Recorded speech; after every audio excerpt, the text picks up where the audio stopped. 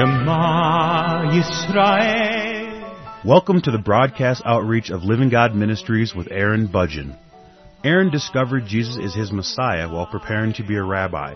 He now teaches for several organizations and is the teaching pastor for Living God Ministries. Strongly distinguishing between the Old and New Covenants, Aaron presents the Scriptures from a Judaic and historical frame of reference. Join Aaron now as he reveals the reality foreshadowed and the new life we can now experience because of what the Lord Jesus accomplished for us.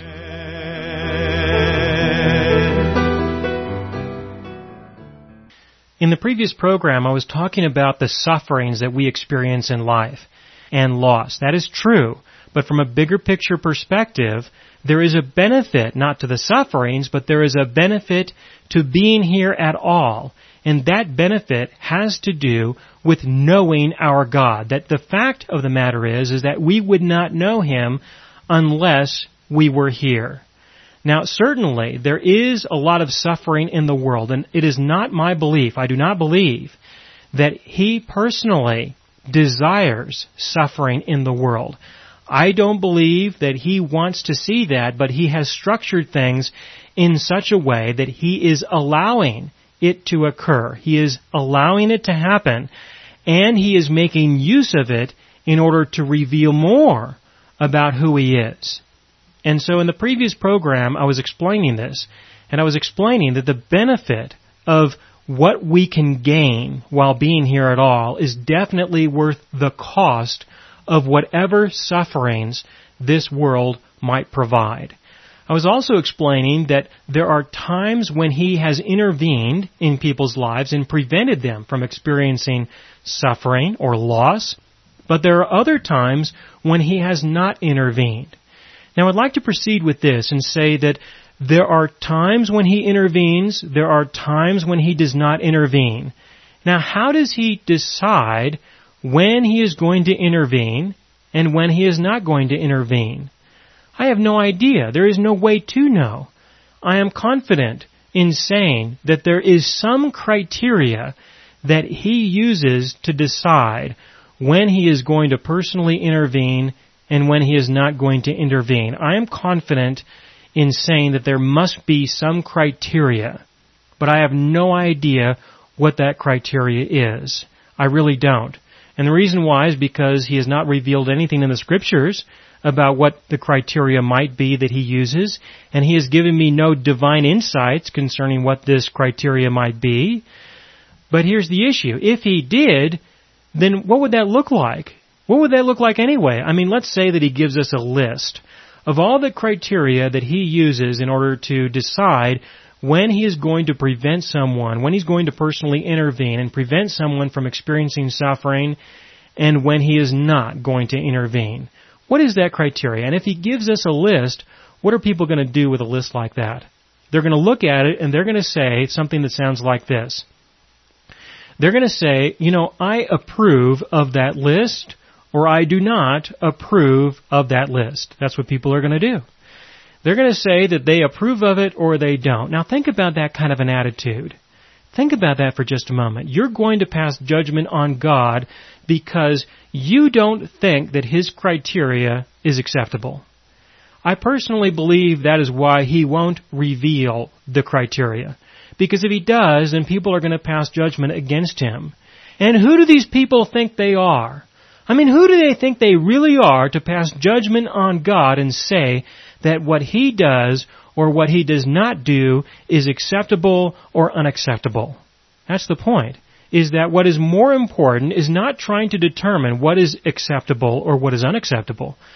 The issue is not trying to determine whether or not God is operating appropriately in the world that He has created. The issue is that you need to acknowledge that He is God and you are not. And if this is the way things are, if this is the way that God wants things to be, then you are going to have to deal with it. You're going to have to acknowledge it, and you're going to have to accept it.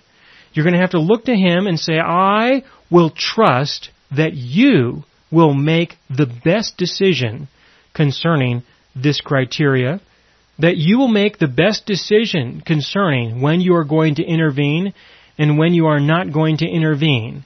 You have to trust Him concerning this. Now, another thing that people will say is that if He could intervene and He does not, then that means that He is responsible for the sufferings in life. And I don't think that's the case. I don't think that is an appropriate conclusion to come to. Let me give you an example. Let's say that you're in a grocery store and you're shopping for groceries. You're buying things, you're pushing your cart around, and somebody turns a corner and kicks you in your shin. Let's just use this as an example. Somebody kicks you in your shin. Now, God could have intervened. He could have sent an angel down to stand between you and this individual so that this individual could not kick your shin. Perhaps he would kick the angel's shin instead, which I would have confidence would have a shin guard on it as well, and will probably hurt the toe of the individual, right? We can create a circumstance like this. We could say that, yes, He could have intervened. He could have intervened in some way, but He did not. Now, if He does not, we don't say that He is responsible. We don't say that He is the one who is responsible for the sin that was committed. We say that the individual who kicked you in the shin is the one who is responsible. So you need to get your responsibility straight if you're going to pass judgment on God. You need to understand that the fact that He did not intervene does not make Him responsible for the sin that somebody else committed. Now you might think something like, well then why did He allow this individual the opportunity to choose, to decide if they wanted to kick you in the shin or not? How could He have even given this person the option to do that? Well, maybe He should give you no option either. Maybe He should not allow you to have the ability to choose anything in your life either. And perhaps you would like things to be that way. But things are not that way. And the reason why things are not that way is because God is accomplishing. He is doing something else. He has a different purpose than to just create a bunch of little robots who will just simply function in whatever life that they have and will never be able to go outside of the boundaries of righteousness and holiness. He has provided an opportunity for people to choose to do good or to do evil.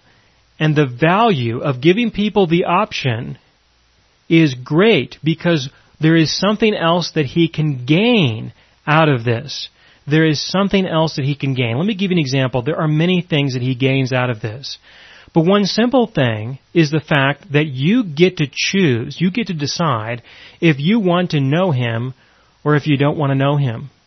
If you don't want to know Him, then He has created this world in such a way that you can live in this world and have a life that totally rejects His existence.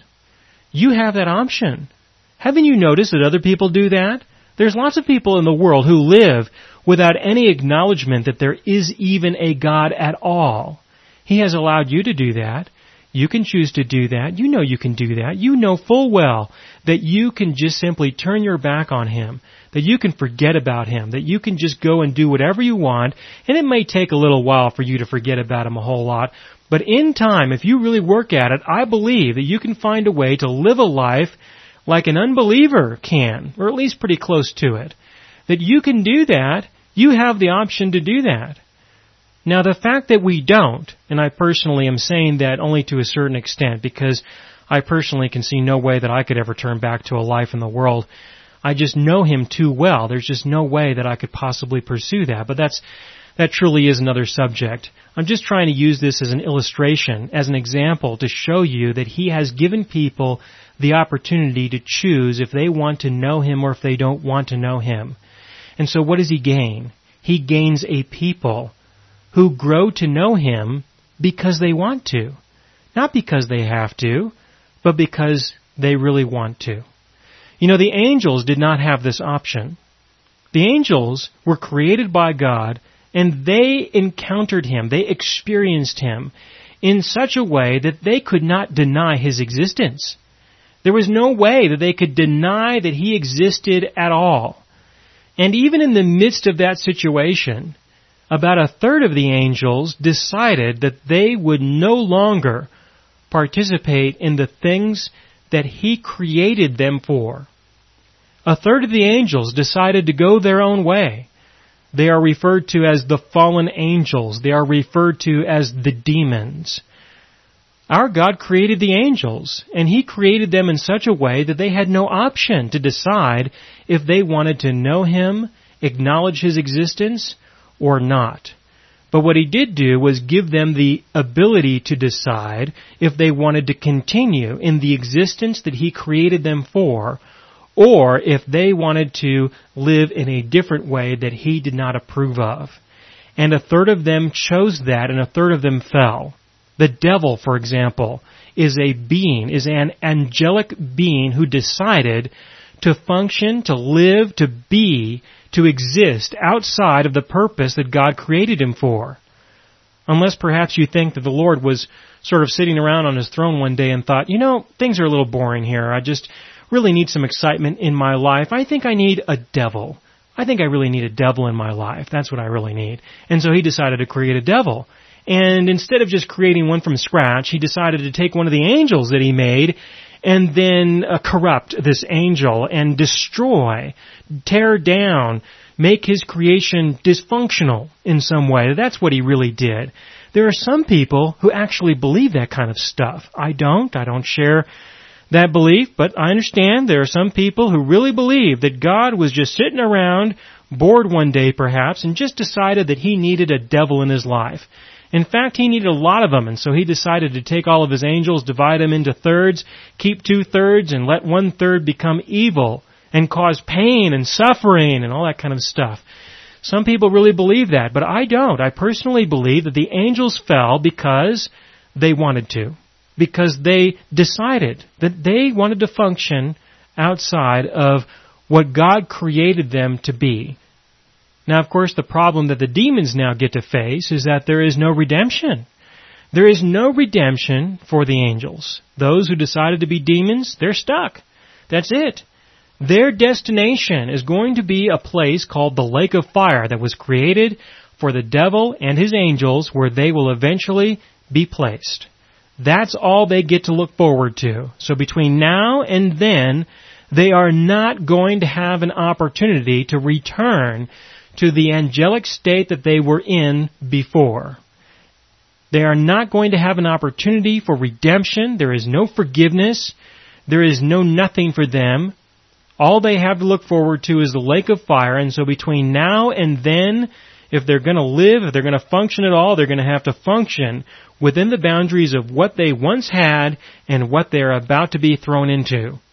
And those boundaries leave them in a situation where they are relatively alone. They are on their own. Now they have each other, but what are they going to do? How are they going to function? How are they going to live? We experience the demons in a very destructive way, that they are apparently responding to the rejection that they have experienced from God. They are responding to that by taking away us from Him and destroying us for whatever reason they may have, but eventually even that will come to an end. So here's an example where the Lord has created someone. He has created a being who had the opportunity to choose to do that which was good or to do that which was evil, and 1/3 of the angels chose to do that which is evil. Now, even though He allowed them that choice, He has done so within certain boundaries. And those boundaries have not been completely defined, but we do know that there is a boundary, because at a certain point He will cast them into the lake of fire for the rest of eternity. And so that is a boundary, and that shows that He still has total sovereignty. He still has total control, but within that He is allowing a certain element of freedom within His control, within His sovereignty, within His kingdom. I think this is very important to understand, because if you can understand that He gave the angels this option, then it shouldn't be very difficult for you to appreciate the fact that He gave us that option too. When He created mankind and He put them into the Garden of Eden, He provided Adam and Eve the option of doing that which was good or that which was evil. He created a garden, and there were boundaries that this garden existed in. I know that there were boundaries because when they fell, He established a boundary and said that they will not have access to the Garden of Eden anymore, which means that there was a place that was the Garden of Eden, and there was a place that there was not the Garden of Eden. There were boundaries established, and He kept them from going into the garden anymore. I do consider that, and so there were physical boundaries, and within the garden there were certain rules. Boundaries in the sense of what they could do and what they could not do. And the boundary was very simple. They could eat from any tree except for from the tree of the knowledge of good and evil. Now, of course, they fell, and certainly He provided them with redemption. But the angels will not experience redemption. This is something that we can know. This is something that we can experience that the angels will never experience. It is my belief that they have a desire to know the depths of redemption, that they have a desire to know this quality, this characteristic of their God, but they will never know their God in the context of Him personally redeeming them. They will never know that about Him. They do know Him to an extent, but there are limits to how they will know their God. Us, on the other hand, there are things that we can know about our God that the angels cannot. A brief summary is to just simply say that we can know His forgiveness, and the angels will never know His forgiveness.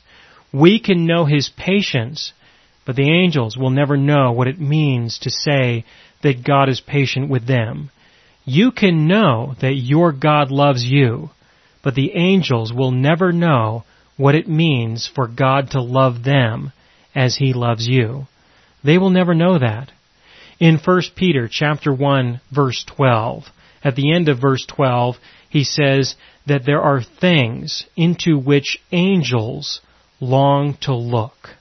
They long to look. I believe that they would like to know what you can know and what you can embrace, but they never will. They cannot, but you can. Again, in 1 Peter chapter 1, verse 12, it says, "It was revealed to them that they were not serving themselves, but you, in these things which now have been announced to you through those who preached the gospel to you by the Holy Spirit sent from heaven." Things into which the angels long to look. The gospel is composed of things that the angels will never know. So this is another big picture description. And that is to say that the bigger picture concerning the sufferings of life, the bigger picture is that yes, there is a cost. Yes, the cost is very high. This cost, that you can be a victim, that you can experience suffering, that you can experience pain. This is great cost. I understand that. But the benefit of being here at all, the benefit of being in the situation, is that you will have an opportunity to know your God in a way that the angels could never know Him, and that they long to know Him, but they cannot. But you can. And so this is a benefit. This is a benefit. And I personally believe that the benefit is worth the cost. That yes, for God to structure things in such a way that He has given people the opportunity to decide if they want to do good or if they want to do that which is evil. He has given people the opportunity to do that. And with that opportunity, it turns out that most people are deciding to be sinful. Most people are deciding to be evil. And I understand that that is painful. But that is not His responsibility. It is their responsibility. They are the ones who are responsible for that. They are the ones who are doing that which is evil. But in the midst of that, He is able to use these circumstances in such a way that He can show you who He is. And that is the benefit. There is a benefit in the midst of the cost. Now again, this is not a way of justifying the pain. This is not a way of justifying the suffering. I'm not going to say you need to be okay with all the pain that you have in your life because of what you get in terms of what you get in your relationship with God. I'm not trying to say that you need to be okay with the pain and suffering. I'm not wanting to say that. I'm wanting to acknowledge fully that the reason for the pain and suffering is because people have chosen to be evil. People have chosen to be sinful. That is why. If you want to know why you're experiencing pain and suffering, that's why. It's simple. It's not because God is doing this to you. It's because He has had to allow for it in order to provide the opportunity, the situations, the circumstances, so that people can know their God for who He really is, the fullness of who He is and the depth of His character, and that is worth it. But it's difficult to know what I mean when I say that is worth it until after He reveals Himself, and after you believe in Him, and after you trust in Him. And I don't mean in the context of salvation. I mean in the context of what He reveals about Himself after you have been saved. That's what I'm referring to. And so you've got to have patience. You've got to believe Him. You've got to have faith in Him and trust Him that He will reveal Himself. And He does. It doesn't mean that people will believe Him when He does, but He still does. And I do believe that He is very patient concerning this and will not fail to continually try to show you who He is, even though you may not want to see the depths of His being. That if you are saved, if you are a child of God, He will not cease to try to find new ways of showing you His love, of showing you His mercy, of showing you how He really sees you and how much He cares for you. Now, for the rest of this program, I would like to talk about the circumstances in the Garden of Eden a little bit. I think it's very important to talk about this because when you consider what happened in the Garden of Eden, I want you to really consider the implications of what happened. You see, there are many people who believe that if anything happens, it's because God wanted it to happen. And I personally don't share that belief, but there are many people who believe that, and they really want to, and there's no way to convince them otherwise, because they are afraid of what may happen if they acknowledge that maybe He is relating to us in a different way. But I want you to understand that I personally believe that He has given people the freedom to make decisions about what they are going to do and what they are not going to do, and that He is not the one to make these decisions. Now, I gave you the example of the angels and how the angels decided to reject their position, to reject their purpose. When He created Adam and Eve, He gave them the option also. He gave them the option to choose, and the way that He did it was by giving them the tree of the knowledge of good and evil in the garden. He gave them that tree. He put it there, and yet He said, do not eat from that tree. And so it's not something that they were supposed to do. It's not something that He necessarily wanted them to do, but He put that tree there, and He told them not to eat from that tree. Did they choose to eat from that tree, or did they do it because it was His will? What's the deal? I mean, what is it really?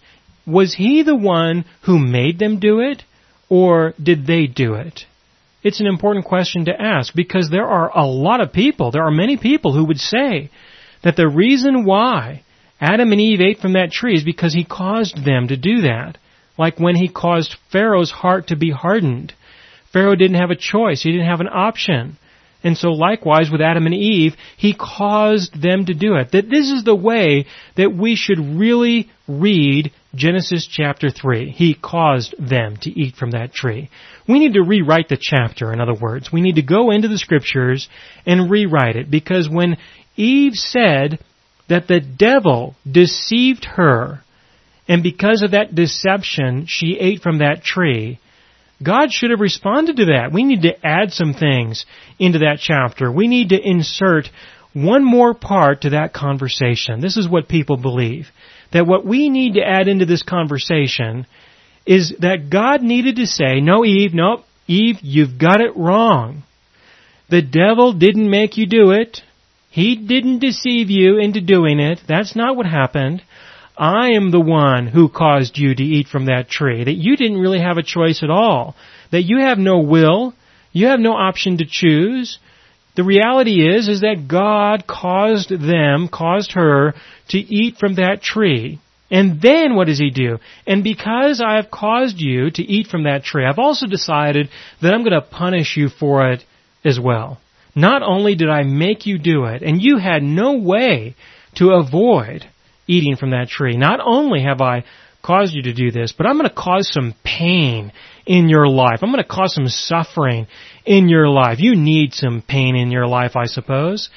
So you'll experience it in childbirth, and Adam is going to experience it for the rest of his life by having to work to the point of exhaustion or sweating, a pain in his life. He's going to work by pulling the weeds up out of the ground in order to produce food so that you guys can eat, otherwise you're going to experience even more pain. That this was the attitude of God, that's what people believe. They really do. They really believe that Adam and Eve were forced, that He made them eat from that tree. And this premise results in conclusions that I believe are not only very obscure, to try to use a kind word concerning this, not only obscure, but I believe are totally wrong. I just don't believe that the conclusions that people end up with are valid. I really don't. I think that they are a lie. I think that they are totally false. But there are other people who do not believe that. They really want to believe that He is the one who decides all things and causes all things. They really want to believe that there is no maverick molecule in the universe and that this is an opportunity to show that. And that while we may not have that explicitly written there, that God was the one who actually caused Adam and Eve to eat from the wrong tree, that's really what happened. I just don't believe that. I really don't. I believe that they chose to do something that was evil. And as a result of that, they experienced some consequences. And I will continue with this in the next program.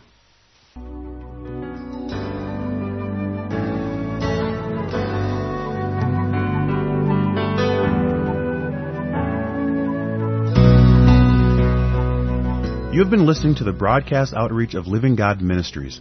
You can hear all of our programs for free through our radio archive at livinggodministries.net. That is, livinggodministries.net.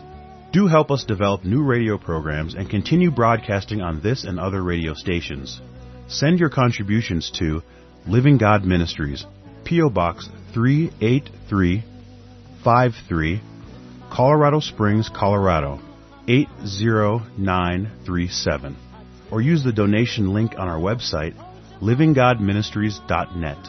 That is, livinggodministries.net.